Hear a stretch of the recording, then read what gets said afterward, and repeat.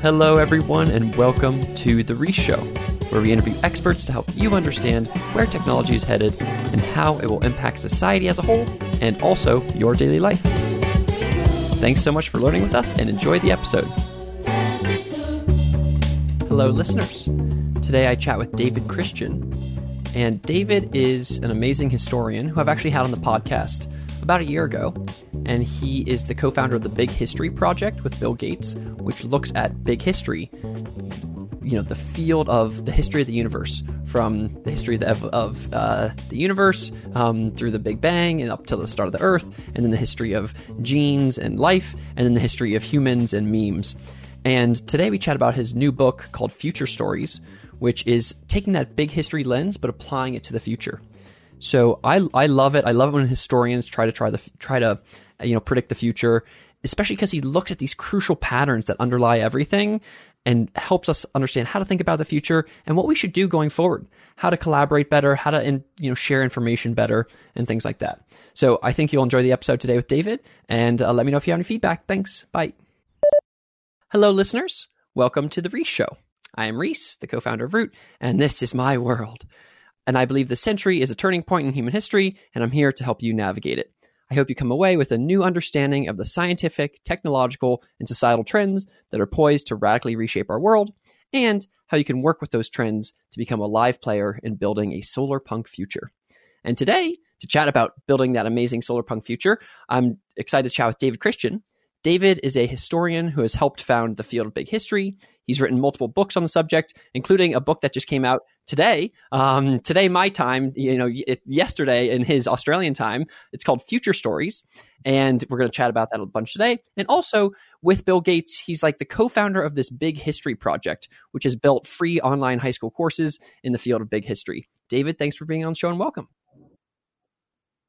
Pleasure. Yeah, excited to dive in. And so, David, maybe to start, you have this amazing new book out, Future Stories, and you just showed us the actual copy that you have in person, which feels really good. So congratulations on that. Could you tell us maybe an overview of the thesis of the book, Future Stories? Yeah. 4 years ago, I published a book called Origin Story, which was big history. It was a sort of popular attempt at big history. And it's a sort of an attempt to give an overview of the whole of the past, literally going back to the origins of the universe. So it talks about the history of the evolution of the universe itself, of stars, of planets, of life on Earth, and of our own strange species, humanity. And as I've taught big history over the years, I've always felt that if you survey 13.8 billion years of history, the temptation to look into the future is huge. So in my courses, I've always sort of talked a bit about the future, what we mean by the future, and what sort of futures we can plausibly imagine for ourselves and our species. And this book takes the idea of the future more seriously. It's about the future. So Origin Stories was about the whole of the past. Future Stories is really about the sort of stories we tell ourselves as we try to prepare for an uncertain future, whereas Origin Stories was about the stories we tell ourselves about the past. So I think of it as a sort of, if you like, a sort of user's guide to the future. Yeah, I love that. Is there and just to kind of like one interesting piece is, like you said, when you start to do these big history things of 14 billion years, you're like, well, what's going to happen in the next 14 billion? And so I guess I want to, before we dive into those specifics, what is it like for you as a historian because like lots of like futurists or tech people will be like, this is what we're building in the future, blah, blah, blah. What do you think, what unique angle do you as a historian bring to thinking about the future? Yeah, very interesting question. And as I've worked on this book, one of the things that's fascinated me is the resistance of my own tribe, that is to say, historians, to thinking about the future. One of the great historiographers, R.G. Collingwood, who most professional historians have read at some time, sort of despised thinking about the future. He said it's ridiculous. Historians should never do it. And he once said, if you see a historian trying to think about the future, you know something's gone seriously wrong. Well, what he really meant, I think, was that what historians do is they use documents to construct stories about the past. And the problem about the future is there are no documents. Zero. Absolutely none. There have been times in human history where people thought we might be able to glimpse some sort of evidence for the future, but modern science argues that no, we really can't. And what that really means is that one of the most fundamental principles of thinking about the future is the only clues we have to the future lie paradoxically not in the future, they lie in the past. So what that means is I ended up, by the time I'd written this book, I ended up thinking it's actually very weird and bizarre that historians who study the past don't end up spending more time thinking about the future. Because all the clues about the future lie in the past, as every futurist knows. And therefore, this taboo on historians thinking about the future is actually very foolish, but it's also very understandable because thinking about the future is a very, very different thing from thinking about the past, as Collingwood pointed out. Yeah. And do you think that there is, so when you like, I mean, that makes sense where you're like, oh, what's the primary source? What's the secondary source to understand the past? And it's like, there are no primary or secondary sources for the future. When you think about predicting that future, it makes me think, okay, are there then like patterns then that you're kind of seeing the past do, whether it's like entropy or whatever, that then you push forward into the future? Or what kinds of things are you then pulling from the past? Are they patterns and processes in order to find out then how they go to the future? Or how do you think about that? Yeah, I mean, one of the other things that kept striking me as I was writing this book is how weird it is that we don't teach people some of the basic principles of thinking about the future. Now, futurists of various kinds, economic forecasters or weather forecasters, they pick up all sorts of tricks about thinking of the future, but we don't teach ordinary citizens how to think about the future. And I think that's really bizarre. But there are actually principles, but they're very different from those of thinking about the past. And I think actually the most important of all, at least in the modern world, because in the past, one of the principles was that the gods may be able to see the future. So if you can talk to the gods, you may get some insight. And that was the basis for all forms of divination and very important in the past. But modern science just doesn't accept that way of thinking about the future. So in modern science, in modern future thinking, the fundamental principle is we look at the past, and of all the things that happen in the past, we'll see that some are very chaotic, but some are more regular. Now, let me take climate change as an example of this. If you track all the evidence we have about the emission of CO2 into the atmosphere, and then you track changing global temperatures, and then you add in the fact that we actually know about the chemistry. We know why rising greenhouse gases should raise global temperatures. Now, there we have a very powerful trend in the past, and it's one we can actually track literally over millions of years using things like tiny bubbles in ice cores, which contain little samples of the atmosphere in the past. So there you have an example of a very powerful trend. And that allows climate scientists to say, if we keep pumping greenhouse gases into the atmosphere, we have a good expectation that the temperature will increase by this much. So that's a powerful prediction. Now, but related to it is a much less powerful prediction. There are many processes which are very hard to predict. And perhaps the most important category of those processes is processes that take place as a result of the decisions of human beings. So we're talking here about politics, above all, politics, military decisions, and so on. Humans, like all living organisms, are very unpredictable. So we can be sure that if we keep pumping greenhouse gases into the atmosphere, global temperatures will rise, and we can estimate some of the consequences of that. What we cannot predict is what humans will do with that knowledge.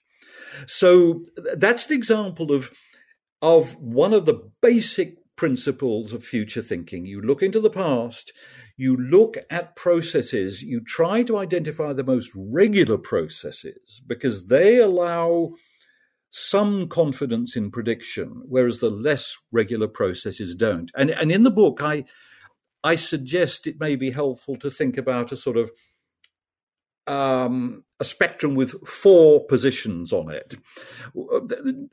There's nothing that we can predict with absolute certainty, although there are some things we can predict with a lot of confidence. I predict the government will try and tax me. I predict that I will die. I predict that the sun will rise tomorrow. So we could predict some things with such confidence that we'd put a lot of money on them. So that's the most confident area. And the same, incidentally, I think is true about the relationship between increasing greenhouse gases and global temperatures. But then there's a whole range of things that those are probable. There's a whole range of things that are plausible.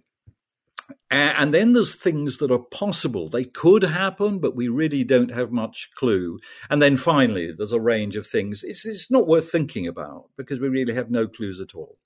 So that, I think, is the fundamental technique. You look in the past and you classify processes by how regular they are, and you look at the most regular processes because they can provide the best evidence about what is most likely to happen. People who bet on the horses, which I don't do, I think probably understand this principle pretty well. Yeah. I love that. I think that so it's like, you look at the past and then some of these processes, and it seems like, especially some of the processes that are the result of, when they get closer to the biological and physical substrates, they might be more likely to be regular, especially at these like macro scales, like tectonic plates will still do their thing. And the moon will keep rotating and the climate change will happen and all these CO2 things. But then you kind of start with that, and then that kind of is the foundation to make these other predictions. So that kind of makes sense. What I want to do now maybe is chat about kind of how you've broken up the book, because I actually think it's really interesting. Your part 1 is thinking about the future, how philosophers, scientists, and living organisms do it. So tell me a little bit about that chapter. And it's like how different, whether organisms or scientific people, how they think about the future. Yeah, I think of the book as about if you look inside your own head, you'll watch stories. It's full of stories about possible futures. Some are fantasies, but some are quite serious. Some are scary. And I think of the book really as about different types of stories, how we construct them, how we put them together. So that the first part is ask the question, what do we mean by the future? What is the future? And it begins by looking at the philosophy and science of time and the theology of time, because theologians like St. Augustine thought very deeply about the nature of time. Is time created by God? Does God know everything that's going to happen in the future? Does that mean that everything is predetermined? And does that mean we have no choice and therefore no morality? So these are interesting theological questions as well. But what's fascinating is that the philosophy and science of time is, well, the way I put it in the book is to say if you go into it, it's a bit like walking into a jungle. You're going to find all sorts of spooky things and philosophical creepy crawlies. And we don't really understand what we mean by time. Is it just a label for change? Is it a dimension of the universe? How does it operate? So that section of the book just dips into the jungle of the philosophy of time, but it draws out of that journey really 2 fundamental images of time. One is time as a river, and that's like our everyday experience. We feel something like a flow. We feel change. And that is, philosophers know it as A-series time, after a famous article published in 1908. In A-series time, the future is very different from the past. The future is dark. The past we can see, but the present is the only moment in which we exist. So there's a huge difference between future, present, and past. But then if you think about A-series time, it leads to lots of paradoxes. So if we don't know what the future is, does that mean there are multiple futures coming towards us? And only one of them survives in the present moment? How does that process happen? There are so many paradoxes that many philosophers prefer a second idea of time, which is time as a sort of map. And in B-series time, this is time as a map. You can think of time as a kind of line. And B-series time is really like a map. So the future is like the past. There's not that much difference between future, present, and past. They're just different places on a map. And that hints at the weird idea that hovers around B-series time, that maybe the map already exists, so that the entire future, everything, is already laid out, and we live in a deterministic universe. So those are two sort of ideas about time that are a way into thinking about it, but they don't solve our problems about time. Yeah, I love it. I think, and I think it's a cool perspective where it's like, hey, in order to think about the future, we need to think about time. And so let's think about time. And I think those two visuals, I think you do a great job of outlining them. And yeah, the time as a river, yeah, they're very different. I think that the time as a map it gets into various quantum worlds and the Marvel multiverse and stuff like that. But there is some truth to it of like, there is, whether it is, the map is already laid out, or whether it's just thinking about all these possible parallel futures. I guess I find myself like thinking more of time as a map than time as a river. So let's go to part 2 here, which I think is also really interesting, which is, part 2 is called managing futures, how bacteria, plants, and animals do it. So tell us how like existing organisms already think about managing the future. Right. Well, the payoff really to chapter 1 is that the idea of time, we haven't really made sense of it. It's kind of crazy. But you can shift your perspective and you can ask a second question, which is not what is time, but how can we deal with whatever it is we think of as the future? So that's a more practical question. And to solve the practical question, you don't need a complete resolution to the philosophy of time. You just have to deal with it. So the book then moves on to really how living organisms deal with time and with the uncertainty of the future. Because whether it's predetermined or not, for every living organism, it's uncertain. It may be ignorance, although modern science suggests that the uncertainty is real.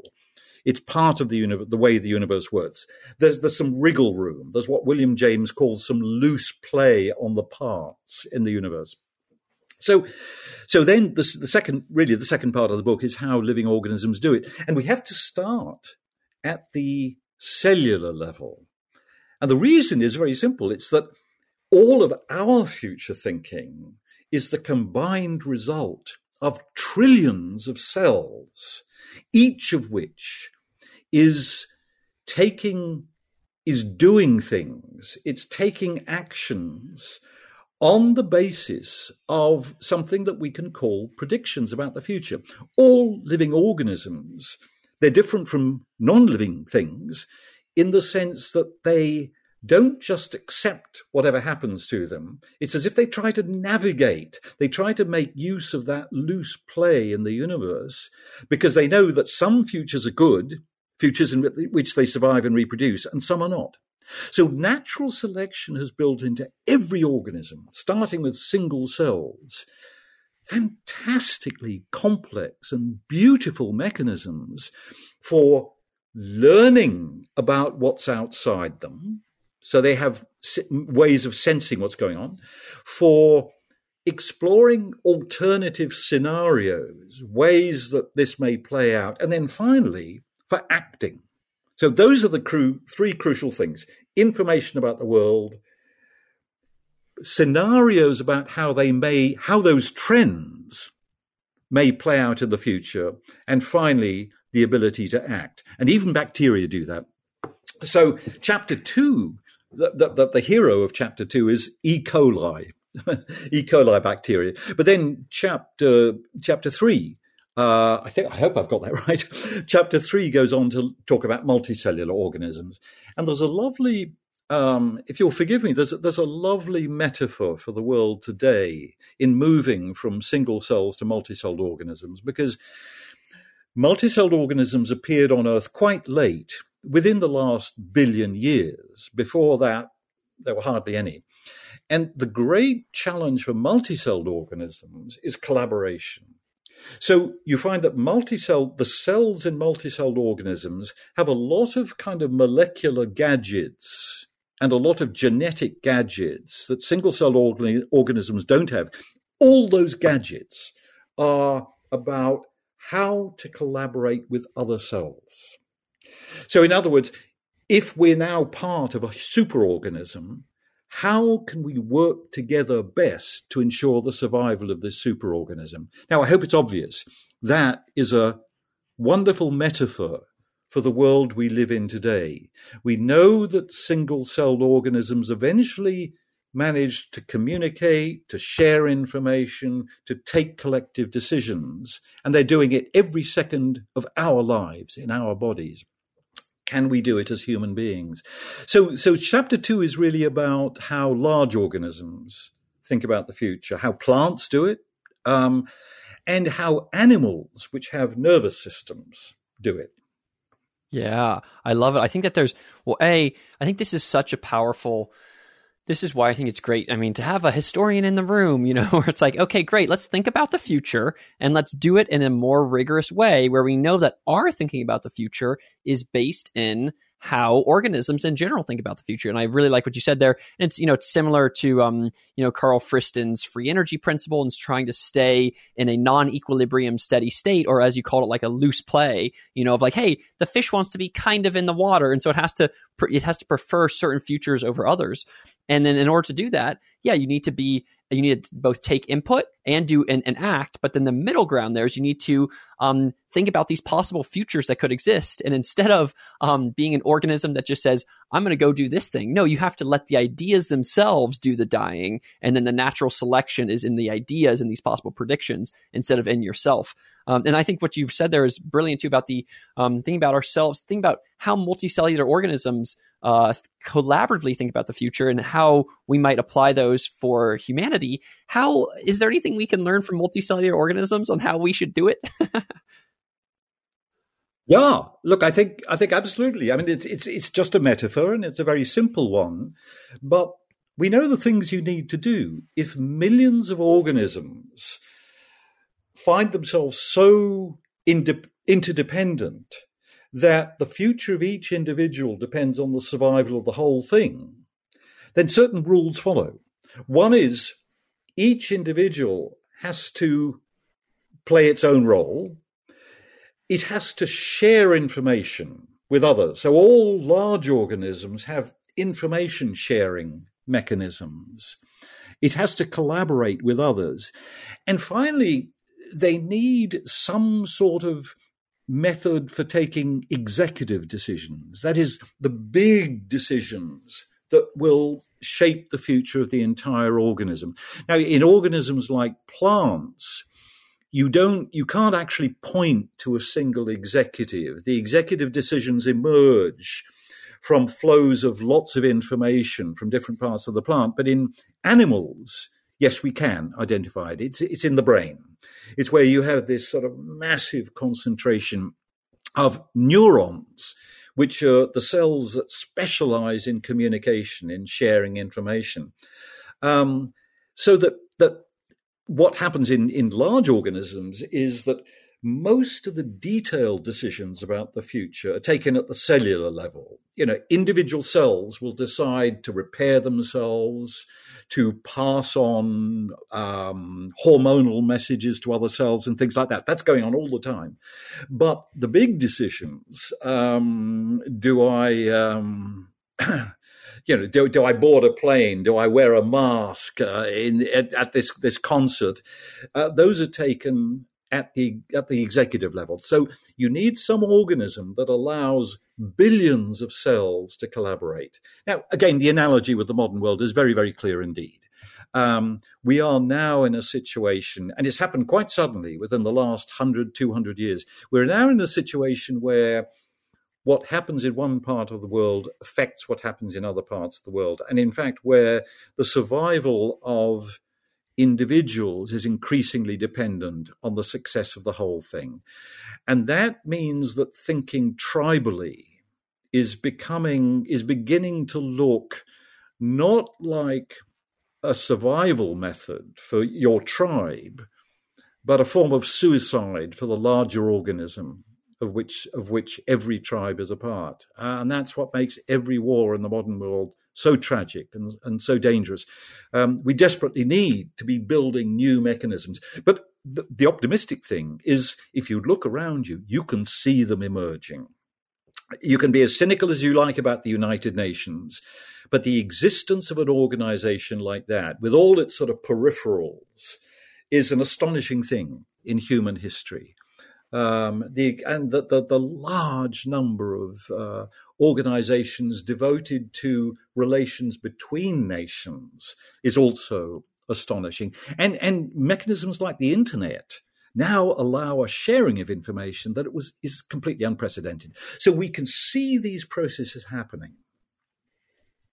Yeah, I love that. I think that there's one thing I love, a couple things there. One is, what role do you play? Are you a skin cell? Are you a heart cell? Are you, where do you fit in? Or are you a podcaster? Are you an engineer? Are you an artist? So finding your role in the networked human organism. And then, as you say there, such a crucial thing, the info sharing. If for us as humans, we're getting all this information from our senses all the time. Our eyes are getting stuff, we're hearing things, and then it all kind of comes together into our brains. And then, as you say, our brains do the executive piece there, and then kind of push it back out and say, okay, let's take this action as a crew. And so I just think there's a lot, as you say, some good overlap there. And I think that it's good to highlight some of the specifics where you want, something like the UN is, can be, people hate on it and whatever for various reasons, but it is these attempts of how can we actually think about the whole, and how can we do this information sharing piece? And I guess I would just say also to our listeners is when you think about ways to operate from the future in mind, where you're like, hey, we're operating for the whole, all of humanity and all of society. Think about, I think for me, the easiest one is just information sharing. Make the stuff that you do open and for the public and whatever. And then that allows the whole organism to kind of consume it if they want, or to do something else with it if they want. And it kind of it allows, without that information sharing, you kind of can have nothing else. So that's for me a slight takeaway. Let's move on to part 3 now, actually, which is, preparing for futures, how humans do it. So to tell us more about that chapter and what we can learn from it. Well, actually, there's a very close link between what you've just said and part 3, which is really about how humans think about the future. And the question is there any real difference between how humans think about the future and how antelopes or E. coli think about the future? And my argument will be, and this goes back to my work over many years in big history, that there is a profound difference in how humans think. And it goes back to collaboration, because I've argued for many years.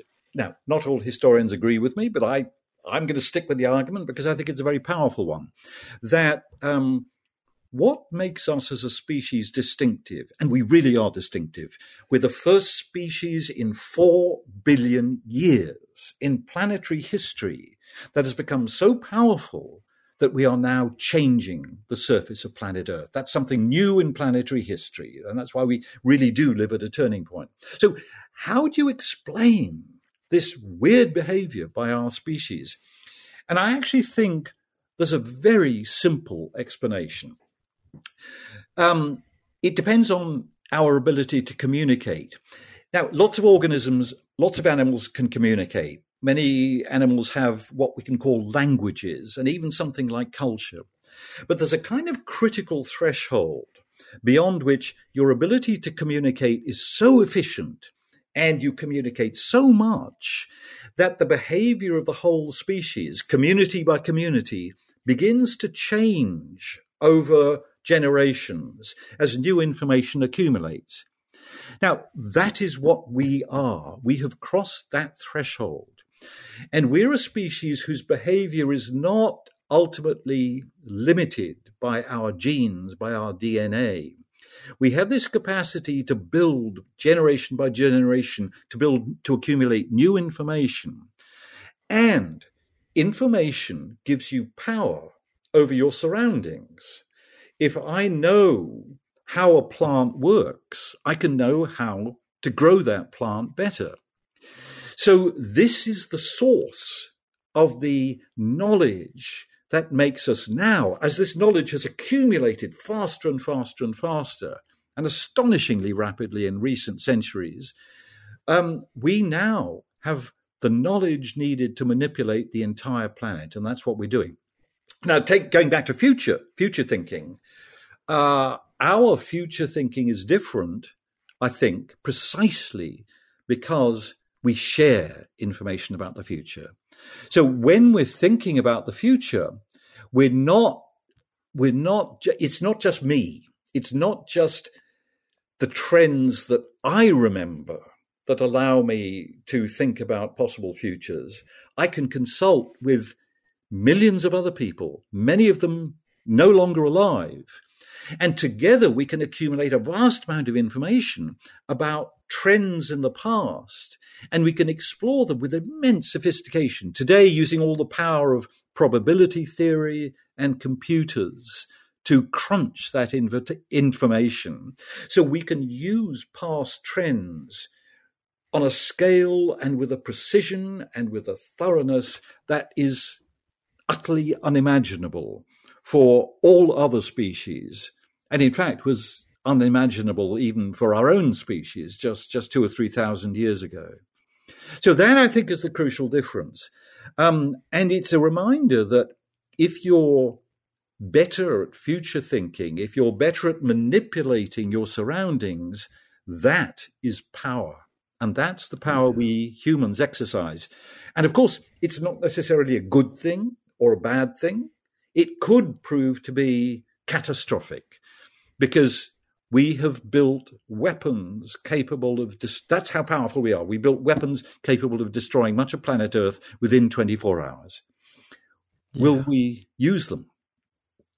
That's a catastrophic outcome. Or if I talk about collective learning, because that's the phrase I use to describe this capacity of humans to share information, perhaps we're so good at it that we will figure out how to thread the needle and how to collaborate better in the future and actually manage planet Earth sustainably in some way. Yeah, I love that. I think and what I'm hearing from you is an individual organism, what it does is especially an individual, an animal that can do it, but also, single-celled ones do this to some extent, is you push forward these possible predictions of the future, and you're like, oh, which one should I do? Oh, that one ends up with me dying. Let's not do that one. If I'm a fish, I don't want to be out of the water. Let's go this way instead. And then, but for humans, as you said, we're not just purely constrained to our own brain and those own possible predictions of the future. It's what we can do is we can tap into the matrix of everybody else and say, how is David thinking about the future? Oh, David kind of thinks that we're going to do biotechnology and that all have these cool Google glasses or whatever. And so you can kind of tap into other people's futures as a part of our process. So that makes a lot of sense. And that you call it the collective learning. Tell me, you talked about the catastrophe on one side and the threading the needle on the other. Tell us how to thread the needle. What kinds of things might we need to do in order to make that collective learning process for good? Well, in information first. Think of every time you go to a doctor. It's a wonderful example of collective learning. I go to the doctor because the doctor is aware of trends, ways of managing those trends that I'm not aware of, and they will affect my health. They will have a profound effect on me. So knowledge is absolutely crucial. And I go back to climate change. Having had a scrumptious 1-year-old granddaughter in my house for the last year, I think a lot about her future. When I was a kid, we knew nothing about climate change. So there was nothing to stop us just pumping carbon dioxide into the atmosphere as much as we liked. Now we've learned something about it. And we've learned that it would be very smart to slow down and perhaps stop pumping greenhouse gases into the atmosphere. So information is absolutely crucial. But of course, the second thing is collaboration, a willingness to collaborate. And that will depend, I think, very much on a growing awareness of our global interdependence.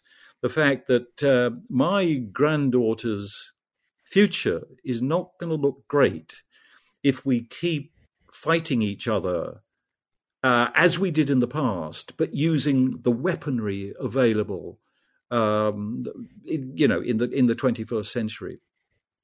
So those are two of the crucial things, and both of them depend on careful, sophisticated future thinking. We are now so powerful that we are managing an entire planet. Now, that's a fantastically complex, sophisticated thing. We will need all the information we have in order to do it well. But in the meantime, I think, just information about our interdependence, the extent of our interdependence, the fact that a better future, we can now see aspects of the future that we couldn't see in the past. And climate change is a wonderful example of that. And we need to take that information very seriously if we care about the future of future generations. And there's one more thing I should add to this, that one crucial aspect of future thinking is what I call utopian thinking, imagining good futures. So you have a target. So I think one of the things we need to spend a bit more time working on is carefully imagining the sort of futures we want for planet Earth if our children, grandchildren, great-grandchildren are to live well. And at the moment, we see lots of dystopias because it's much more fun talking about nasty things than good things. But I think we need to spend a lot more time thinking about what a sustainable world really might look like. Not a perfect sustainable world, not a kind of Pollyanna world, but a world in which the life chances of most human beings are maximized, are as good as they can be in 100 years' time or 200 years' time. Yeah, I love that. I think, and before I talk about that, popping off the stack to the things you said initially, which is like the crucial things that we need to be able to do are the knowledge piece. And it's like we have this planetary scale computation, what Benjamin Bratton calls it, where we actually have, and there's this company, Planet Labs, which is all these satellites in the world to track land use and climate change and all those things. And then we have, a company like Flexport that's doing a bunch of the supply chain tracking and stuff. And so like we have this global scale analysis of where all the atoms are, not exactly, of course, but slightly. And so knowing that knowledge is crucial and sharing the ways to shape it. And then, as you said there, the collaboration piece obviously is like, for us to go within ourselves and to kind of self-domesticate even more and only compete in some small things like sports, but have the rest of society like competing in politics in the way we're doing it now, probably not positive. And so finding ways to do that collaboration piece seems crucial. And then, as you say there, I think, in order to kind of supercharge that, we can give ourselves our own information about interdependence, where it's like, don't forget, like we're all connected in these ways. And even just like, memeing us and getting us into those mindsets of how interdependent we are, I think is really amazing. And COVID kind of gave us that in a serious way, which is great.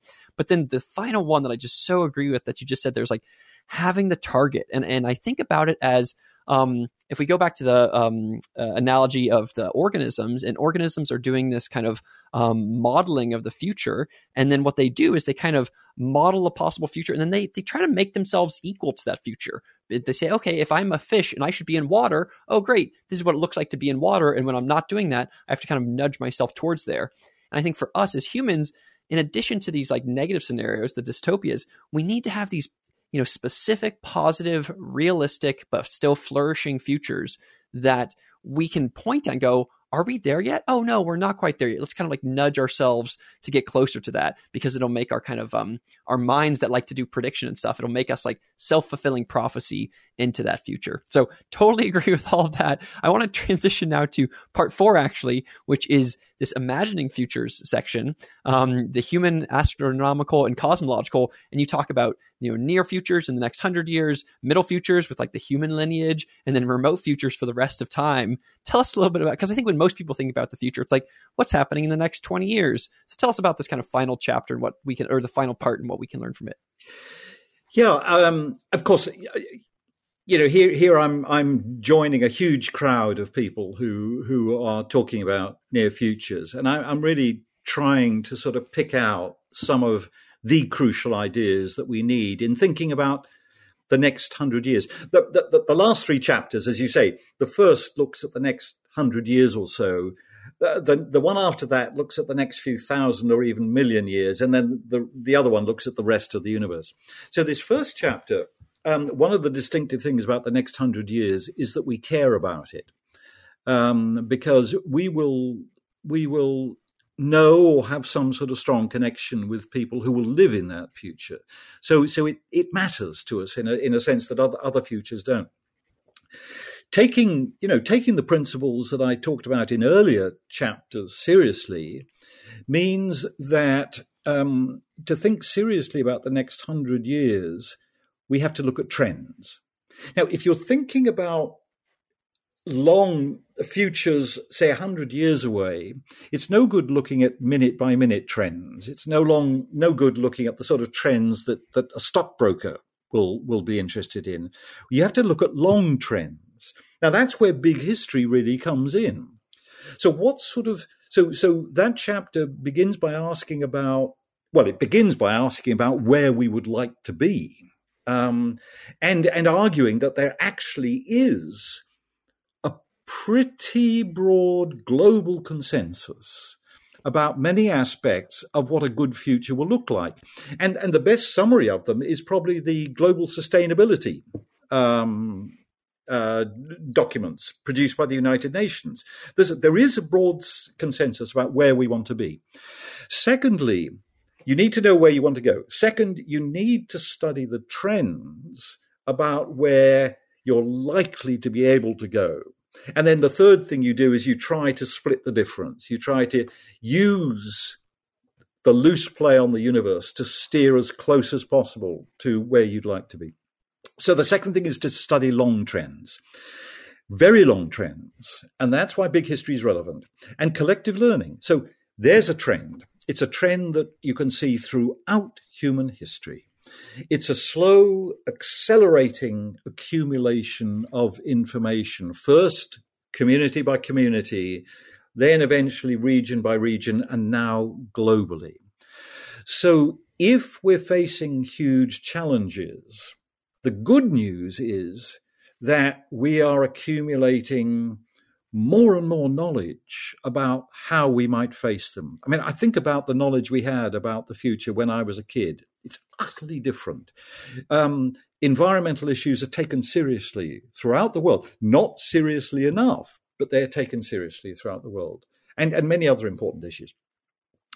So, and all the best predictors of the near future do exactly this. I went back and looked at the limits to growth literature, going back to 1972 when the first Limits to Growth book was published, based on what now look like very crude computer models of the future. The remarkable thing is how much they got right using those models. And those models, you put in information about trends, and you create computer scenarios about where things might be going.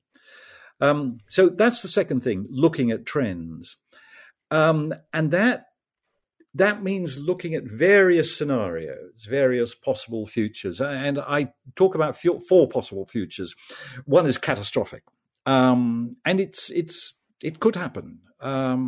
Nuclear war, a pandemic that literally wipes out the species. That's a possibility. It's probably one of the less likely possibilities, though. Then there are possibilities.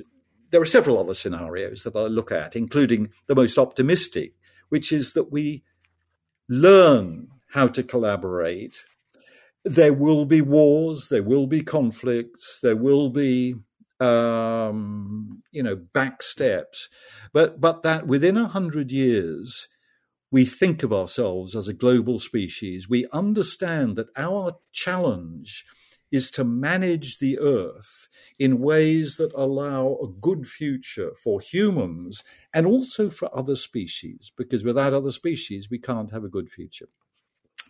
And then the final thing, of course, is to act. So you figure out where you want to go. All organisms do this. You get ideas about likely trends, and then finally you act. You take decisions, and you act in ways to steer your little rowing boat towards the currents you want to travel in. And I end by talking about some of the actions. Well, we actually know them. The United Nations, the International Panel on Climate Change, we know what needs to be done. And I've talked so much about climate change, but of course there are many other areas such as inequality, gender inequalities, inequalities between countries, between races that need to be tackled as well. So the final step is to act. And I talk about some of the crucial actions, and there I don't claim to be very original because I actually think we already know what needs to be done. The big question is whether is the politics. Will we get the politics right? And that is one of those domains where prediction is peculiarly difficult. Yeah, that's interesting. I think that I agree with you, which is it's mapping the previous chapters into this chapter, which is like you need to understand where you want to go. Then you kind of produce some trends and be like, okay, here's these other things that might be battering us or whatever. And then you say, okay, let's act towards this direction to kind of move the rowboat. The thing that is, I want to kind of push you on that final piece though, which is like you said, we kind of know where we want to go, which is these, sustainable development goals, the SDGs, or, the IPCC, they put out like, hey, we're trying to get our climate targets to this thing. And I don't know. And as you said there's like the politics piece, which is we need to, we're in, whether you want to call it some weird kind of market system where the capitalist incentives keep people within oil and climate, within oil and fossil fuels, or maybe you think that we're not innovating enough and that we have too much of a vetocracy where, politics kind of push down the actions of these possibly innovative companies that would actually be able to get us to carbon neutral futures. I guess I just want to push you and maybe double click on that question, which is, okay, we know where we want to go, and some of the actions, we kind of know what we need to do-ish in order to get more people out of poverty or whatever. But is there more that you can say there about how we would do the politics right, or actually get to the SDGs or some of these goals that we have? Look, I mean, this is why this idea that one of the basic principles of future thinking is you look for regular trends, but you're also sensitive to less regular trends. And when we think about the next 100 years, we can identify a lot of regular trends. And there we can say, if we do this, that will happen. But politics belongs to one of these kind of middle domains where prediction is peculiarly difficult. And that's why all of these debates are really so fraught. But there's one final idea that I think is relevant to all of this. Oh, and I should go back a step and say, I said we know where we need to go. Now that was oversimple because, of course, there's still a huge amount of disagreement about the details of policy. But nevertheless, if you look for it, there is a very broad consensus on the general direction we would like to go. But the final weapon in all of this, I think, is optimism. If you decide it's impossible to get there, well, first, we can never be certain that it's impossible to get there. But if you decide that, it demotivates. and it becomes a self-fulfilling prophecy. So optimism itself is a crucial tool in all of this. And that's why it is so important that we collectively spend a huge amount of time trying to imagine what a more sustainable world will look like and trying to think about the steps needed to get there. Now, again, the good news is there's a fantastic amount of research and scholarship and entrepreneurial activity that's devoted just to these questions that's going on. Will it be enough? This is where the politics comes in, because politics is such a powerful lever for encouraging investment, for example. I watched this very closely in Australia, where we actually had a carbon tax 12 years ago. And then a climate skeptic government came in, abolished the carbon tax, and you saw money fleeing sustainable technologies in which Australia actually had some very sophisticated research and entrepreneurial activity going on. So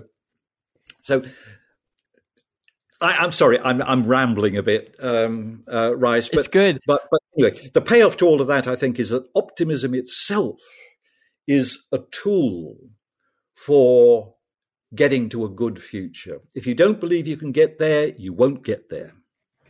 I love it. Yeah, it's kind of like, the classic, it's, the techno-utopian version of this is, the best way to predict the future is to build it, where you're sitting and you're like, okay, if we're trying to get here, we actually have to believe we can get there, and we're going to do a bunch of hard work in order to like make that future happen and do the R&D work and do the stuff and do the politics and all that to make it happen. So, can I add one more thing that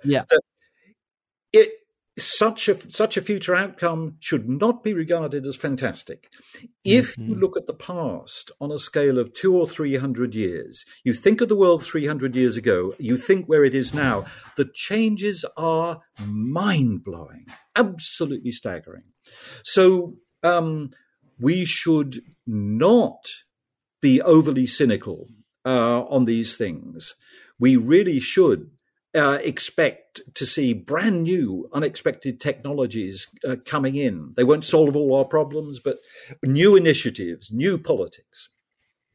Yeah, I love it. I think that No, that's great. It's because, it's like, hey, it's not like there's some crazy pie in the sky, Pollyanna-ish future there. It's like, no, we've done we got electricity, we got washers and dryers, we got microwaves. You can microwave a burrito. It's so amazing in a minute, and it's hot, and it's in your mouth. It's like, so there's so many amazing. We don't do slavery anymore. We don't, there's obviously a lot of problems. Like saying, okay, great, what can we actually do if we all work hard in this next, bit of time? I think is it's totally reasonable, and and we can get there. So I love that.